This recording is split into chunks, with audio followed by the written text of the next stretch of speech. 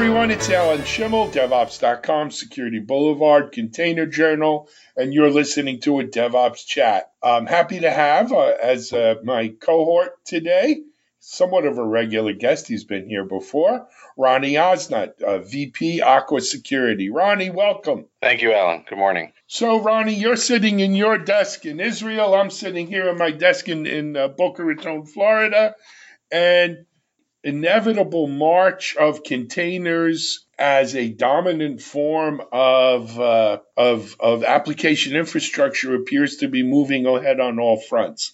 Lots of new news around Kubernetes and container adoption, and of course, anytime we're talking about containers and container adoption, there's container security involved.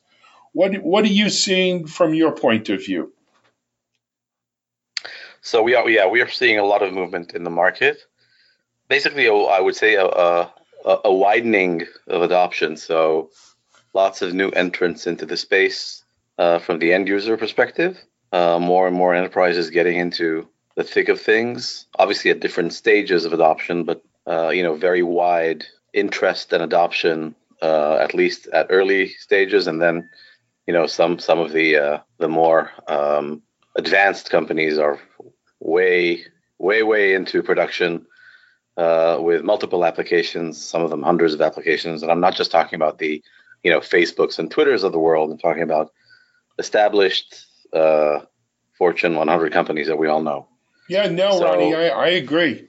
I mean, we're seeing, I am constantly amazed. It seems that every survey, every analysis that comes out shows not only greater adoption or intent to adopt containers, but actually using containers in production environments, which to me is sort of that last bastion, right? It's that's the real credibility. When you're using this as your production environment, the numbers are phenomenal. I mean, the rate of adoption, the rate of deployment, I don't remember the VMware hypervisor thing catching on as quickly as containers. Yeah, I agree. I've been in that round of kind of shift back in the day as well, and I remember it as being a lot slower. And I think there are a few reasons why this is going even faster. One is obviously the fact that a lot of this is driven by cloud adoption, cloud migration, hybrid cloud strategies, and so forth. So there are drivers that are kind of outside the realm of just the technology that really make this happen faster. The other reason, I think, is that the benefits are just overwhelmingly positive. The agility and scalability that these technologies enable, whether it's containers, microservices, this whole group of what's now being coined cloud native technologies, these are all driving a huge amount of benefit to any size organization, but even especially the larger ones actually see greater benefits. So I think that's the reason why we're seeing all this mass movement. Sometimes even at the risk of having things better organized after the fact, whether it's around security specifically or just around configuration management or processes, right? So they kind of go head in first and then kind of figure it out. Usually what we see is the customers start with one application, not necessarily a business critical application, but something that is relatively new that they need, and then they figure it out, learn from that, and then move on to more and more critical applications. But a lot of the companies that we work with are at that stage where they're either before deployment of the first application or after deployment of the first application, figuring out how to scale up. And some of them are also in that stage where they're really already, way beyond that and are really migrating virtually, any application that they can to those platforms. Got it. So, Ronnie, a couple of things in here, though, recent news items. First of all, we saw Kubernetes graduated, I think that's the term they used. Kubernetes graduated the Native Cloud Computing Foundation, I don't know, open source project incubator or mentorship, or I don't even know what to call it. But I'm sure you probably saw the news as well. You guys are intimately involved with native cloud and Kubernetes, obviously. What, for our listeners, what exactly does that mean, as far as you know? Yeah, so definitely it's moved from an open source like a pet project, right? That was originally open source by Google to something that's a lot more widely supported and adopted. Right now Kubernetes is at 1.9 with 1.10 planned for release soon, and there have been just leaps and bounds of progress over the past year in terms of its capabilities around everything, really, you can imagine, and stability, scalability, and so forth. At the same time, you also have a much better ecosystem of companies supporting it, whether it's actual contribution to the open source. Everybody from Google to Microsoft to Red Hat to IBM, are behind this. Dell, there's no. The list is very long, not just large companies, but also smaller companies and individual contributors. We ourselves also contribute some stuff to the Kubernetes community. We have a tool called KubeBench, which is an open source tool that enables you to check your cluster against best practice security configuration as stated by the CIS benchmark. So, you have a lot of these things happening all at once, which just created a huge momentum of people both contributing to and using Kubernetes, which of course creates this kind of cycle of more contribution, more adoption. And so I think, we're definitely headed down a very good path here.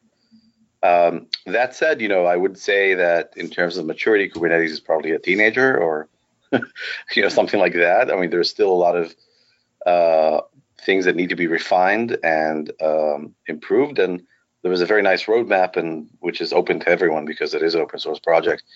And, it will continue to improve.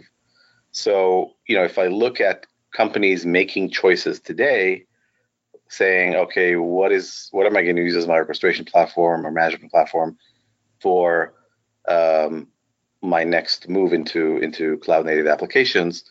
There's no doubt that we're going to see much better. We're going to see much more commitment towards adopting Kubernetes. We're going to see, people have choices today of using supported or managed Kubernetes offerings from the likes of Red Hat with OpenShift or other firms like Heptio and Platform 9, and there's really a bunch of them out there. So there are options, right? If you don't have to do everything yourself, you can get help. But in terms of making the gamble on what technology to use, that's probably, the winning proposition at the moment. And it seems like a pretty safe bet, right? I mean, it's the adoption is just so wide that that this is probably the de facto standard right now. Understood. Yeah, no doubt about it. Speaking of new releases and continued maturity, you folks over at Aquasec released a new version, yeah? Yes, we released version 3.0 of our platform last week, and this has been a culmination of quite a lot of work we've done with customers, as well as some forward-looking work, looking at some market trends and things we thought we should pay attention to and support. Um, there are several key themes to this release. The one major theme is really around Kubernetes specifically. We took all of the progress that was made in Kubernetes, especially versions 1.8, 1.9, which are the two recent ones, and really try to leverage as much as we can on the security side while adding significant value on top of that. Because when we look at Kubernetes today, there are a lot of options to do to provide security controls, and there's a lot of hooks built into it to allow you to do things like segment your network and enforce user access, role-based user access controls, and stuff like that. But it takes a lot of knowledge, configuration, and work to get it right. So we want to add value by doing something that, first of all, is secure by default. Second, is much easier to manage and closes that skill gap. Because let's face it, you're not going to go into enterprises today and find a lot of Kubernetes security experts, whether they're security experts who know Kubernetes or Kubernetes experts who know security. They're just not out there. So you want to close that gap by providing tools that allow you to do that.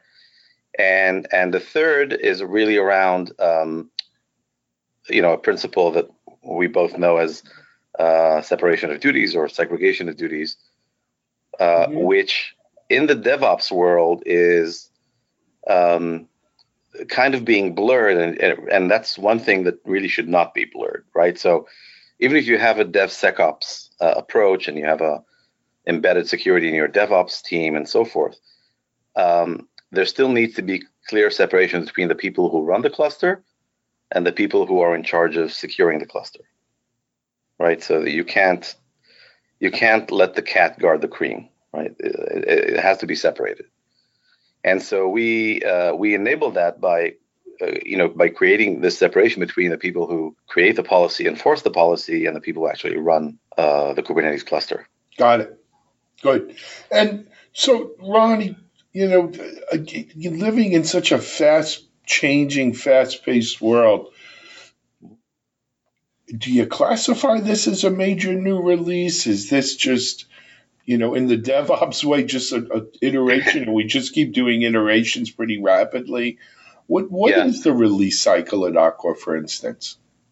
So I'll talk about a release cycle in a second, but it is a major release. The other thing we did was a major architectural change we introduced to our platform, which is to add the ability to support environments.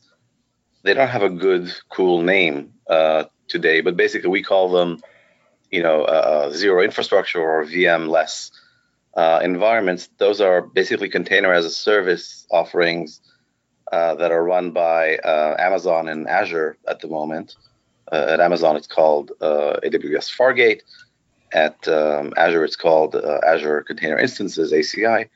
And these are new services that were introduced late last year, where the user or customer doesn't need to manage any clusters or any hosts or nodes or infrastructure. So basically, they say, I want to run a container, and they run a container. Where that container runs, they don't know, right? That's managed by the cloud service provider. And this introduces a new challenge to this space, because our own approach, as well as the approach of most other vendors in our space, whether in security monitoring or storage, has been to use the model known as a sidecar container, where you deploy a container that looks at all the other containers on the same host, and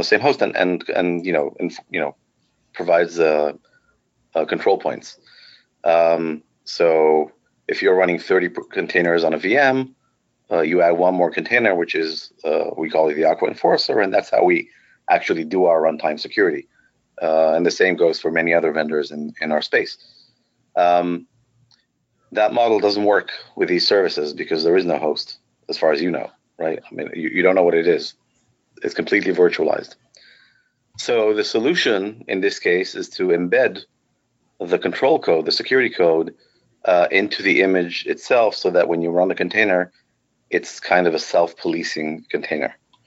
And we call this technology the micro enforcer, and that's another thing we introduced in Aqua 3.0, and that is a complete new architecture that we support side by side with the previous architecture. We still think the sidecar container is the right approach for the vast majority of deployments, but we have to be ready for those Fargate and ACI deployment types.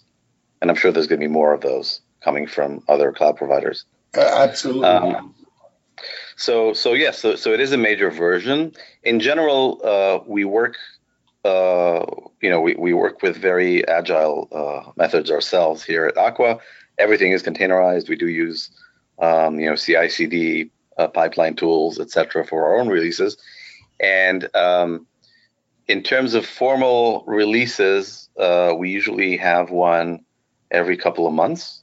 But in between, we do sprints where we offer customers minor updates that are, both bug fixes as well as new features that are added, but we don't necessarily announce them as a release. Got it. Excellent. And that's kind of the DevOps way, right? When you're doing continuous improvement, continuous delivery, to start doing announcements and hullabaloo over every new feature that gets added. Well, I guess it's good for the PR agencies, right? Yeah. Well, there's only so much you can announce, right? I mean, the market will take desensitize so much. People. You can't announce a new version every month. It's just not, Sure. It gets a bit tired. So, Ronnie, we're heading, here we are in middle of March, heading to April, and this year, April is RSA season. It's usually the end of February, but it's a little later. What's your plans for RSA? So, first of all, we're sponsoring the DevOps Day at RSA. The DevSecOps Days. DevSecOps Day, yeah. Yep. Which is the Monday, right? The first week of the first day of the week of RSA. Yep. The Moscone Center. Yep. Where we expect, probably well over 1,500 people to attend. Through the day, yes. Through the day. We think that's the right, forum for us at RSA. RSA obviously draws a huge crowd of security professionals, but as both you and I know, most of what these security professionals are concerned with today has to do with more traditional. I don't want to, I don't want to sound too conceited, but yesterday's threats, right? So, I thought you were going to say most of them were more concerned about how many women were keynoting, but that's a whole other story. So, I have an interesting take on that, though, Ronnie. Yes, while many of the 50,000 expected people to come to RSA this year, maybe take a more, let's call it traditional approach to security that is a lot about network security, a lot about endpoint security, consumer security, if you will. You know what? I think DevSecOps is mainstream. I do think AppSec is mainstream. I think containerized security or container security is becoming mainstream. So while all 50,000 may not be worried about how to secure their Kubernetes and container infrastructure today, I think it's on their radar, and they've got to start thinking about it, because it's going to be the infrastructure they deploy on going forward. So I'll have to disagree with you somewhat, maybe on semantics, but okay. Not semantic, but semantics. I gotcha. But I think I wouldn't call it mainstream yet. I think it's getting into the mainstream. I think there are a lot of people interested in it, for sure. But if you look at the overall security, the body of security professionals that's there, we're probably talking about, maybe 10% who are relevant to our business right now, which is probably a significant increase from last year, right? So I do see this evolving. I do see this developing. I can tell you that last year at RSA, we had a container security talk, which was put at it was Thursday at 3 p.m. Right, one of the session tracks, which is kind of Thursday at 3 time. p.m. Yeah, that's like the time when you start dismantling your booth. Exactly. People are on their way to the airport. The expo is shutting down. Yep. And so we thought maybe 50 people will show up. We had 450 people show up. Yeah. So that's right. You know what? I disagree with you, Ronnie. I think it's more than 10%, and I'm going to hold you to it. I'm going to go back to some of my RSA folks and ask them if they've done any kind of research into how many people are concerned or interested in container security. No, I'm just saying, 450 people is great on a Thursday for sure. Sure. But it's still 1% of the attendees, right? So Yes. It's not keynote material yet. Well, look, they got enough trouble with keynotes. One step at a time. Yeah. Yes, I am proud to say though that 50% of the people presenting at DevSecOps Days are in fact women. That's great. Yeah, we have actually a very diverse. Now, RSA, approves and in essence picks the speakers, so it goes to show that there are women out there who, at least on the topic of DevSecOps, maybe we're lucky that way. We have a lot of great, talented women who will be there. And that, again, is Monday. Of course, you need to be registered for RSA. You could go to DevOpsConnect.com if you're listening to this and get a free pass for RSA Expo, which will get you into the DevSecOps event. Ronnie, but we'll also see you Tuesday. We'll have a luncheon on security at the speed of DevOps or on DevSecOps. Hopefully you're participating. And of course, Wednesday is the Security Bloggers Meetup. I hope I'll see you there as well. Sure. As always, it's not a party without Ronnie. But you know what, Ronnie? We're actually well over our time already today. I apologize for going so late. But thanks for joining us. Hope to have you on another chat soon. Thank you, Alan. Thank you. Ronnie Osnot, VP, Aqua Security, here on DevOps Chat with Alan Schimmel. We'll see you soon, everyone, on another DevOps Chat. Have a great day.